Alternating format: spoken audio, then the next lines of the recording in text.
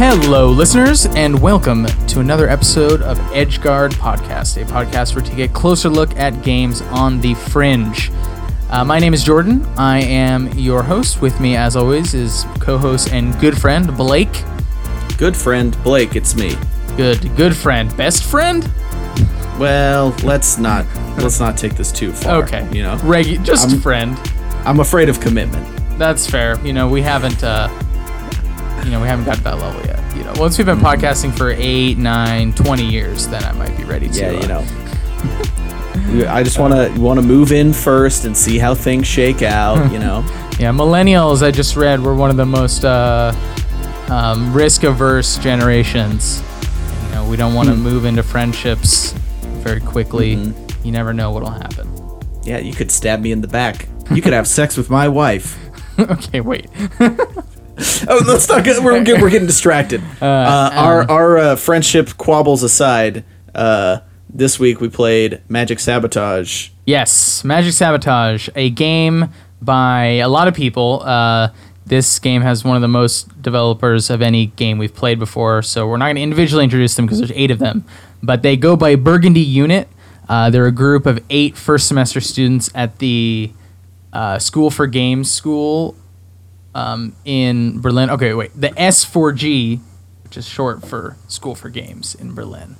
Magic Sabotage is a physics puzzle game, I would say, where the just short explanation is you're a little elfin wizard dude, and you shoot fireballs out of your finger, and your goal is to angle the fireballs so that they bounce off the walls in the room of each level in order to knock down and destroy these vials of potion, I guess. Yeah, it seems like we're a vindictive little sprite. I don't know what the hell we are. Just a little sprite, little guy fucking up some wizard's lab or something. Yeah, I was sort of imagining that it's like a wizard summoned you, and you were like this little shit who's just ruining his whole day. An imp gone wrong. He didn't control his imp. Imp is very good. He's very impish little guy. Impish. I mean, it's the core design is pretty simple, so I guess I can summarize pretty much all of it, which is that the first few levels is just you shooting fireballs into the things by knocking them around. Then it adds the mechanic where you have to knock over these books, and they have kind of pretty well developed 2D physics. You knock over the books, they fall onto the potions. Then it gets more complicated. Eventually you have to, if you click while your fireball's in the air, you can light your fireball, make it big, and it's like it'll light books on fire, and then you can cause these chain reactions where all the books will light on fire, and they can even light curtains on fire, and that's how you can move stuff around the level in order to destroy things. And then eventually there's these little portals too that you have to shoot your fireballs through, and so mixing and matching all of that, the game makes quite a few pretty complicated puzzles. Yeah, they get were pretty involved. Were pretty tricky. Yeah. And there ends up being something like 30 levels in the whole thing. And several of them provided a pretty solid challenge. Some of them had me stumped for a few minutes. Yeah, there was some challenge. I will admit that one of the biggest challenges for me, had to ask Blake for help, which is why he's snickering, I assume, is that I somehow missed that when the books light on fire, they can catch the curtains on fire. So I spent an inordinate amount of time on the level that introduces you to the curtain flaming mechanic just because I didn't get the message. You fool. You goon. But, I mean, the game, for the most part, does a very good job of teaching you how the mechanics work without telling you, because most of the time you just kind of fiddling around with the level. You can see how all the pieces fit together. Yeah, a few of the mechanics, obviously the fireball thing, it kind of shows if you click while it's in the air, then it'll make it puff up real big, which actually the thing you didn't mention, which I think is very important, is that it only puffs up for a moment, and then it goes back down, and it only will light stuff on fire while it's all big and puffed up. So you have to time it. And certain moments. Yeah, you have to be very careful. Yeah, make sure that levels. Yeah, it's true. There's some of them where you have a small window of time that it needs to be on fire in order to light everything that it needs to be on fire. And I mean, one of the ways that it kind of has a choose your own difficulty is that some of the levels, so you can get 1 through 3 stars for each level, and some of the levels, there's a solution to destroying all the vials where you have to use, where you can use all 3 of, you have 3 fireballs per round, but then you only get 3 stars on certain levels if you use fewer than all 3 of your fireballs. So it's like if you want to like get the perfect solution for one of them, you can figure out how to do it in only 1 fireball or 2 fireballs or whatever. But then if it's a little too tricky, you can just bypass the level by using all 3 of them. Yeah, and that actually, that's one of my favorite things about this game, because this format is a pretty common thing. I feel like, especially in sort of the like mobile space, these sort of like simple to control, mechanically not super dense, physics-based puzzle games fit really well in a mobile space. This game is also available for Android. It's not on iOS, but it's available on like the Google Play Store. I didn't know that. Okay. Yeah, and I think it'd be a great puzzle game. But they all many of them kind of adhere to this thing of like star ratings, and so you can pass the level once you get just 1 star, but getting 3 stars is like, I don't know, showing a true mastery. I feel like I'm pretty sure Angry Birds does that. I know Cut the Rope does it, but this game does it in a way that I think is a little bit. I don't know. They make it a little bit more engaging. I feel like generally the sort of games with this mechanic of getting stars to win have like one specific criteria. Like with Cut the Rope, for example, it's like you have to collect all the. Actually, I don't even remember what it is. I feel like you have to collect all these little stars. So you have to like take some extra steps to collect little stars around the map, and if you collect all of them and then finish the map, then you get the 3 stars or whatever. But what this game does is it has a meter on the side that the meter fills. It has like 3 ticks in it, basically, like 3 sections of the meter, and breaking glasses or the little phials, the little potions, fills the meter, and different potions fill at a different amount. But then also, if you have those, I think you already mentioned this, but when you have if you have leftover fireballs and you've destroyed all the phials, then a fireball will fill up 1 full pip. So I think the thing that lets them do is it lets them be a lot more flexible with how they design things, because they can have certain puzzles be where like, okay, we intend for you to use all of the fireballs, but you have to destroy every single glass thing to get it, right? Or I guess pretty much all of them you have to destroy every glass thing, but sort of it lets them change. Not all of them though. I mean, in order to get all 3 star, I think there's not a single level where you can get all 3 stars with leaving vials. But there are levels where I got like 1 star and it let me and not all vials are done. Let me continue. Yeah, I'm kind of talking about 3 stars, but that's a good point. But it does let you be a lot more flexible with your win conditions. It lets the player be more flexible with like, okay, well, I just want to get past this level, and I'm not going to figure out the 3-star version. But I know I can kind of like brute force it and destroy a certain number of potions to move on. And but the other thing it does is it lets the designer be a lot more flexible with being like, okay, I want to force the player to do this, like to figure out the tricky way to do it, where they have to be like bouncing it around extra and kind of hitting 2 potions with 1 fireball to pass this certain part. And I thought it was clever. And the other thing I think that you get out of it is that the player gets a very exact indication of what score they're going to get and like why they're going to get it, even though you have this sort of more flexible scoring system. But it's still really simple. I don't know. That was the thing that caught my eye the most about this game. It's just like that. This is a good way to encourage players that really want to like test themselves to do the harder solution. I feel like other games, it's just like Angry Birds, it's like get all the pigs or something. I don't remember enough of the like precise ways that other games do it, but I don't ever remember them being as like well defined and I don't know, just good. It's just good. It is good. I liked the multiple stars mechanic too because it you know, a lot of puzzle games, especially kind of this mobile style of game, will give you some option to skip a level if you're stuck.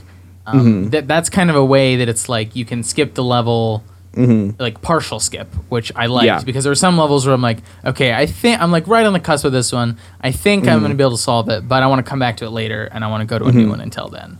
And so it's like I can like complete it rather than just having to skip it entirely and then come back, which I thought was nice. Yeah. How many of them did you end up not getting 3 stars for? Did you get none? I 3-starred everyone. I think I went back to do a few of them that I 2-starred, and then decided to not finish them because we had to record. I'm better than you so again. You did complete. I think I probably got 26 or 27. I don't remember. Damn, Jordan, you've fallen from grace. I beat you like the last 3 games where there's any metric by which I could win. It's like the exact inverse of what was happening. It was like Jordan wins every time. There's a new sheriff in town, Jack. No, we just gotta play. It's me. Let's play Devil Daggers again. Let's just go back to that. I'm not gonna be mad at playing more Devil Daggers. I know. That one just popped in my mind out of nowhere, and it's like, that was a nice game. Maybe I should play that game. Maybe I'll reinstall that right now. Yeah.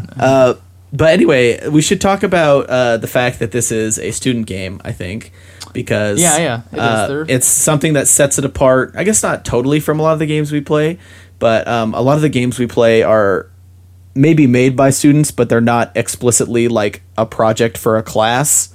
But I guess maybe I'm assuming this, but I'm relatively certain that this was like a class project type game. Because their website specifically mentions, the fact that their website mentions the school so much and that it says like we are first semester students leads me to believe that this was, you know, a game that was made for a class, which for you know, first semester students, I've been a first semester student in a game design program. I think it turned out quite well. Really well for first. Yeah. I mean, my theory is that this is the German equivalent of like a master's program, just because of their ages. But if it's not, and they're literally like undergrads, this is incredible for a first. Yeah. If this is like their first pass at game design that these 8 people have, this is a fantastic first entry. And then if they're master students, it's still very good. Yeah, it could be a situation where maybe they're like, they go through a significant amount of schooling, but they're not actually in the like program until a certain point. Maybe, you know, for their last 2 years or something. I don't know how schools in other countries work, but either way, the thing that is being said is that this game is good, very good student game. And good job, quite polished, and it's fun. I feel like some of the games we play are maybe like really interesting, but I wouldn't describe them as fun. I would definitely describe this game as fun. I would too. I actually had that like really distinct thought in one of the early levels. I think it was one of the ones, and this gets into something I want to talk about. It was like the first one where I was like, this feels really Rube Goldberg-y. Like more than, it must have been in the first 10 levels. And then I just like found, you know, I had solved the level once without getting all the stars, and I was replaying the level, and I realized like the exact thing I needed to be doing, and like the exact spot I needed to shoot the fireball, and I did it, and I just watched like the whole. It felt like, you know, literally watching a Rube Goldberg machine go off after you like put the one missing piece into it. Yeah, and then I was just like, oh, that was rad. And then I just remember thinking like, man, I would play this game even if I was not talking about it on podcast. Yeah, I think I'm glad you brought that up because it actually is another thing that this game does really well. Is it strikes a good balance between a like tough, thoughtful puzzle and a level where you do one thing and a bunch of cool shit happens. because I Yeah. feel like it's something that can commonly happen in like a physics-based game like this, where it's like, okay, there's sometimes it's like, oh, we set up this really elaborate like thing, and the player's not really doing that much. Like, they're not earning it. They're just kind of like, okay, I shoot this thing, and then the whole crazy thing goes off. And then other games will have a more, like, they don't have those cool big moments, but they have really well done puzzles that really make you think, like, sort of Portal. And I feel like this game strikes a really good balance of, like, there are a few levels that are like, especially, I was actually kind of surprised that this was the fact that, like, in the last like 5 or 10 levels, there were like very many where I was just like, I immediately got there. Maybe it was just like part of the mastery of the game of getting to the end of it. It's just like, oh, I know exactly how to do this. But in general, I think this game does a really good job of like making you earn those really cool moments, and they just feel way better. Or having like a few separate like Rube Goldberg moments within a level, and you have to set them up and do them in the proper order. And you just have to sort of intuit the best way to make it all happen. But I think this game does a great job of I do too. I have two things I want to talk about, the Rube Goldberginess. I don't know, the way that the levels feel like a big crazy machine. The first is praise, and the second is and not quite a critique so much as like a problem I had that not necessarily negative, but just a problem I had. So the first one is, I'm sure some of our listeners, I know you do, Blake, but I'm sure some of your listeners, if you're listening to a game podcast, Mark Brown's YouTube series, Game Maker's Toolkit. And he has this great video about puzzle design. I think it might just be called like "What Makes a Great Puzzle" or something like that. And he says that some of his favorite puzzles are they have a level design structure that kind of naturally leads the player through a number of stages. Where the first one is you see a familiar mechanic. So in Portal, you see like a place to put a block or something, and you're immediately like, okay, well, I'll just go try that. Because that's the first thing you just try it out, and then you do it, and you realize that by doing it, you prevent yourself from doing something else you need to do, or you move something into a place you don't want it, or there's some reason why the obvious way doesn't work, and so you're like, okay, how can I do this thing that I was going to do in a different way? And then you have to like explore the level a bit, and eventually I think he calls it like, he uses this phrase a lot, but like recontextualization or something like that, and you see the whole level again but from a different point of view, and you're like, oh, you have that eureka moment where like, that's why that other thing that I wasn't paying attention to is there.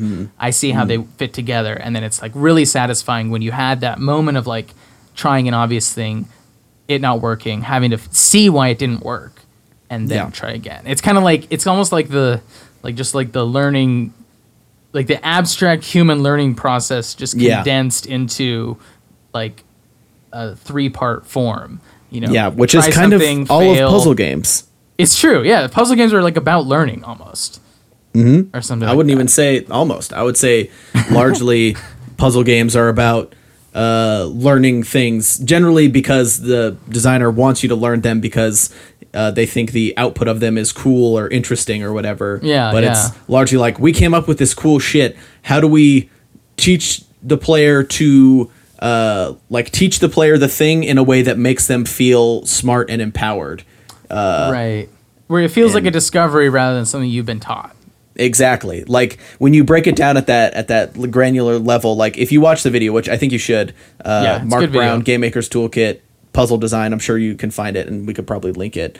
But so when you break it down so granularly, it kind of seems like, oh, well, I didn't figure any of that out. That was all just a designer pigeonholing me. But in the moment, it's like, no, they've built it in such a way. I don't know. It's the crazy thing, or the really difficult thing to get right about puzzle design, which is to basically be pulling the strings at all times, but have the player feel as if it's all happening naturally. Yeah, exactly. Yeah. You have to like set up the conditions in which the player will make the discovery for themselves. It's a very like delicate balance. I think, I mean, puzzles, when it comes to like game design, not like game development, puzzles I think have to be one of the like hardest. Yeah, as a person who's hardest things to do. Yeah, I feel like my general thought about it is that some people, like certain people have it and certain people don't. So, or maybe that's not totally true, but some people have a certain knack for it. And that's like think about someone like Jonathan Blow. Like he doesn't make anything but puzzle games. That's true. It's like a certain way your brain ticks. That's just like, this is the kind of specificity. And I don't know, I struggled with it a lot when I worked on, because my senior capstone project was a puzzle game. And it was hard for me because all of my other games have been kind of more action games, and that's like really what I focus on, is like action and feel and flow. And then to have a puzzle game that's like totally different, it was very hard for me. And I don't think I have like 100% puzzle game brain. Interesting. But for people who do and can flex it, I think it's. I don't know. It's very enjoyable to watch. Jonathan Blow is to experience. The best example for like the fine line of puzzle design, because it's like his career, it's got everything. It's got great examples of puzzles that don't do a good job of teaching you how to do it. It's got some of the best examples in like game design of puzzles that teach you how they work and then let you teach yourself how they work in just sometimes like astoundingly elegant ways, and in other times remarkably not elegant ways. He's very. He needs a better editor. When he's good, he's good. But when he's good, he's the best. When he's bad, he's disappointing. Yeah, it's true. But anyway, you had a criticism, or a not a criticism. It's an observation that might be a criticism. I haven't decided if it's a criticism or not. Okay. I want to see what you think about it. Okay. One of the things that I had, that I kind of struggled with in this game, is there were a few puzzles where the fact that there's one, usually for 3 stars, there's one solution. And sometimes there is a lot of variability for things you can experiment with, because your aim is analog, right? You can aim at any angle between 0 and 90 degrees, which I guess is not technically analog, but you know what I mean. Sure. So you have so many options, and then a few of the levels, in addition to having so many options, you have moving platforms. So that creates a bajillion different things to try.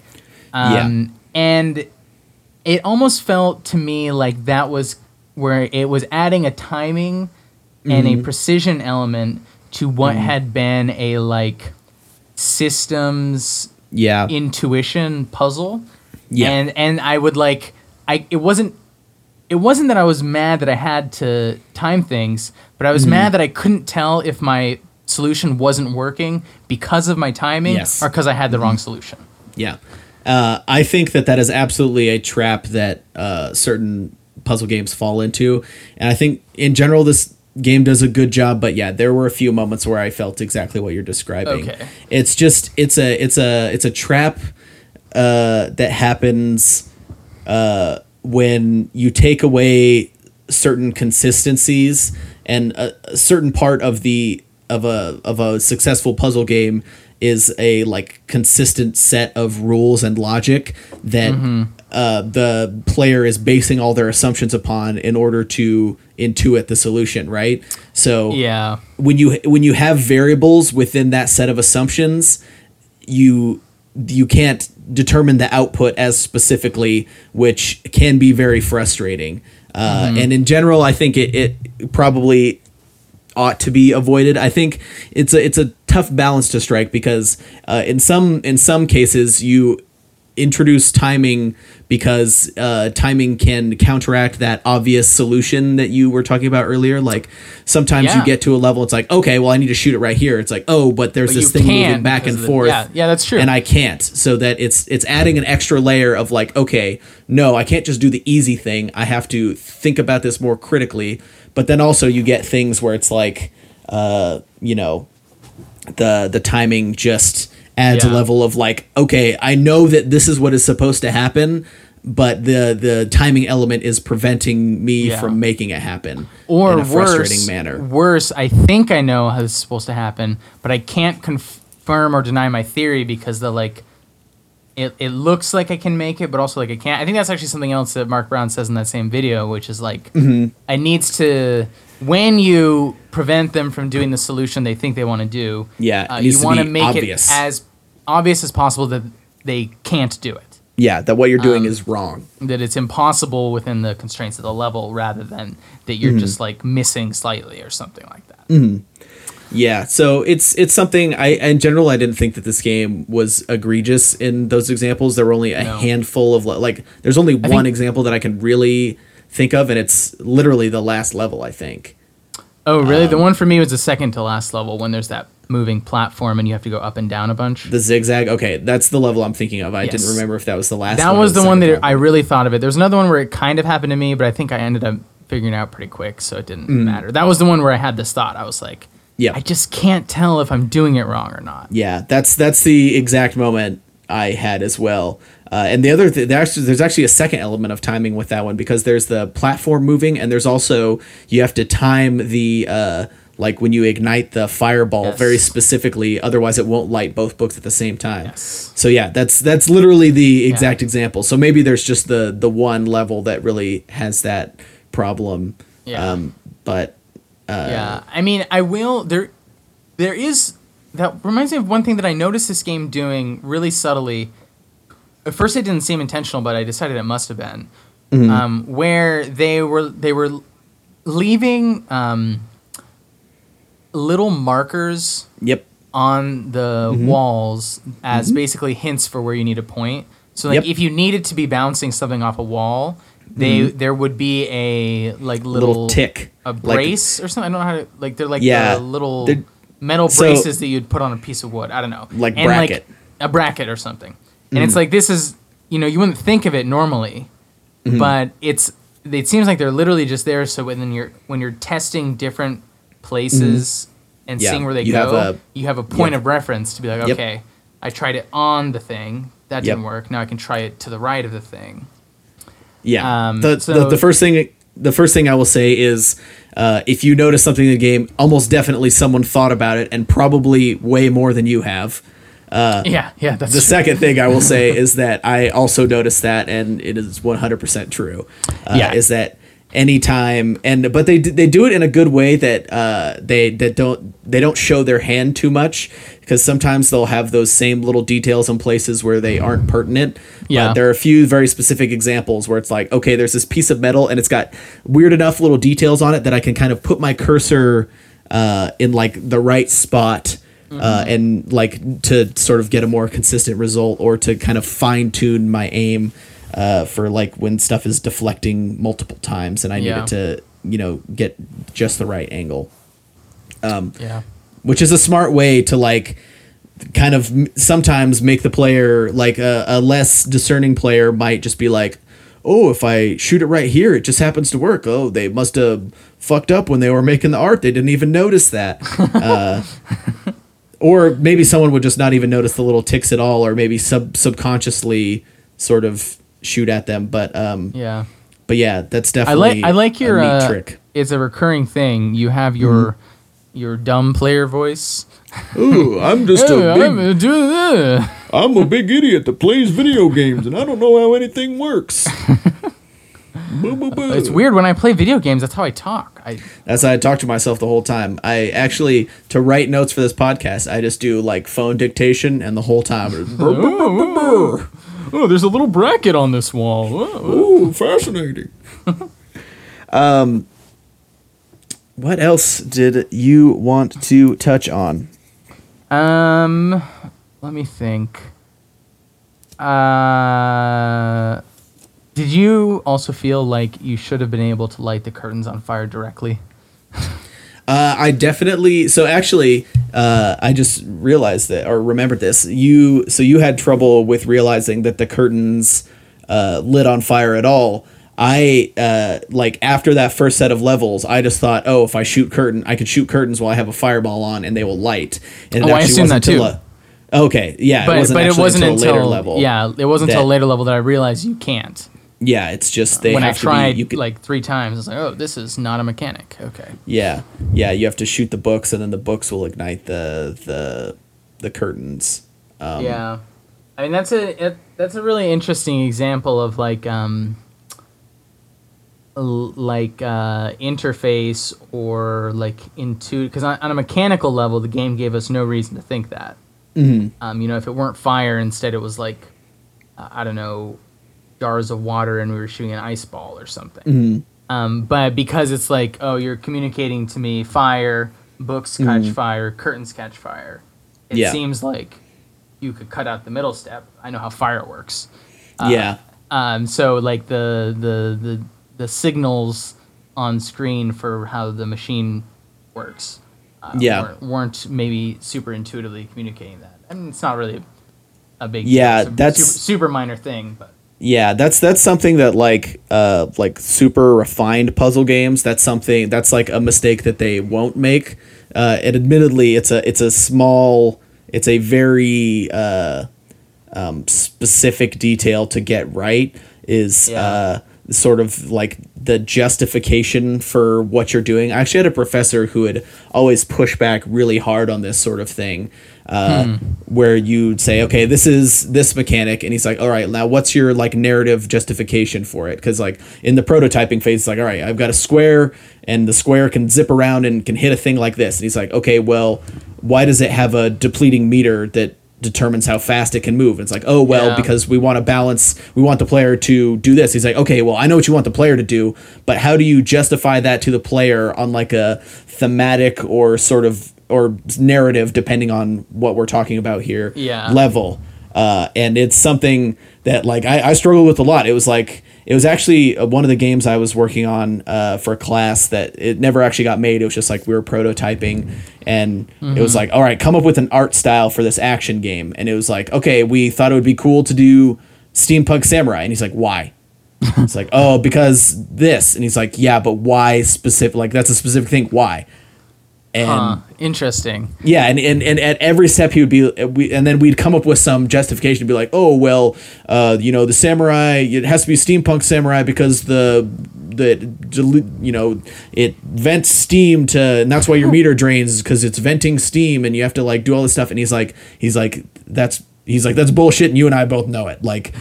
He's like, you have to build, and it's a really hard thing to do. One of the reasons that game didn't get made is because we couldn't figure out a really great way to justify artistically and thematically the mechanics that we had built. Yeah, that's a really interesting issue, the precise relationship between interface and information and mechanics. I was watching a Tom Francis. He did what's the name of that game he did? It's you play as a little stealth guy and you Uplink, maybe? No, the one where you can punch guys a billion times. Maybe it's a 2D stealth game where you're hacking stuff. You can hack stuff. Yeah. What is that game called? I never actually played it. It's really fun. You can just jump on guys and punch them infinitely. I have it in my Steam library. What the hell is that game called? I don't remember. Damn it. Well, anyways, when I was learning how Game Maker Studio works, I watched an introductory video from him because that's what he originally designed that game in. And he was saying that and this seems to be a trend that people largely agree with him on this, but he hates pure abstractions in games, and he meant like just a pure health bar that has no connection to the world other than to tell the player if they are gonna die or not. So he was making a really simple shoot 'em up just as a demo, and he was rather than making your character lose health when they get hit, let's have them shrink, and when they shrink to 0, they die.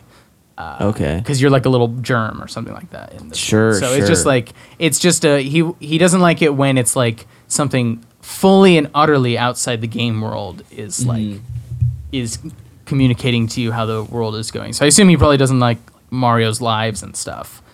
Yeah, I mean it's a certain kind of design. I mean, I think that maybe my professor had a good point, and maybe also that's just depending on the kind of game you're designing, because I think a lot of games that are like, I mean, think about a fighting game that's built specifically to be mechanically complicated and deep. Yeah. That in that case, you're going to have these meters whose existence is true. to gauge your thing. But I mean, a game like his, which by the way, the game that he made is Gunpoint. Gunpoint. I found that by just looking through every game in my Steam library until I figured out which one it was. But it's definitely for a certain kind of game, making sure you justify everything properly and sort of have it make sense in the world can really turn it from something good to something great, right? Yeah. And I mean, it's definitely more of like a guideline or a tool to think with than it is like a hard rule. Like just try to, before you give your dude a health bar or add some abstract, incremental counter, like think why am I doing this? Sure. It's sort of like, I mean, it's kind of, this is true of like all like art forms and creative things. I mean, even not even just art, but like anything that you're doing that you're communicating with someone else, is you just have to remember that the person who is receiving the thing you've created will necessarily spend less time with it than you do and will understand it less than you do. Yep. So you have to try the impossible task of putting yourself in the point of view of someone who doesn't understand, in the case of games, the system underlying it. Maybe probably isn't even a programmer, doesn't even understand how let alone someone personally familiar with your game. Yeah. And I mean, that's true in writing too. You gotta, if you make some comment or something that it makes sense to you, you have to make sure contextualize that it makes sense from the point of view of someone who's not done all the research big idiot. You have. Not a English doctor. Or is both a big idiot and an English doctor. And an English doctor, like Jordan. That's me. Idiot English doctor. Well, is there anything else that you wanted to cover? No, I think that's all I had for this game. I guess I would just say you should play it. It's free and it's a really, really good. I was really impressed. So. It's a good time. Yeah, for a first semester student game, I say hats off to you. It's definitely seriously better and more well realized than my first semester game. But with that out of the way, we can talk about what we're doing next week, which is a little bit of it's not a little bit of a thing. It's a totally different thing. We recently passed our 1 year of doing the show, and we promised a couple weeks ago that we were going to do a special, and then I've promptly forgot about that until recently. But we have an idea, so it's not fully formed, but we're going to be taking a sort of retrospective look back at the games we've played over the last year, this first year doing the show, and we're going to be saying something about the games that we played, or maybe just a handful of them. Like I said, we haven't totally nailed it down, but well, I think we're, at the very least, we're going to pick some games from previous episodes, revisit them, try to remember some things about them that were interesting. Maybe put them in conversation with, non-podcast games we played on in the past year, and then just talk about what we really loved about these games and what sort of interesting game innovations they added to the indie game world. So that's up next week, and you know where to find that content when it comes out on our Twitter, which is @EdgeGuardCast. We tweet out all of our episodes. We tweet at our creators. Sometimes they tweet back. So you should follow us. It's a good time. It's a real party. It is a real party. So look out for our special episode next week.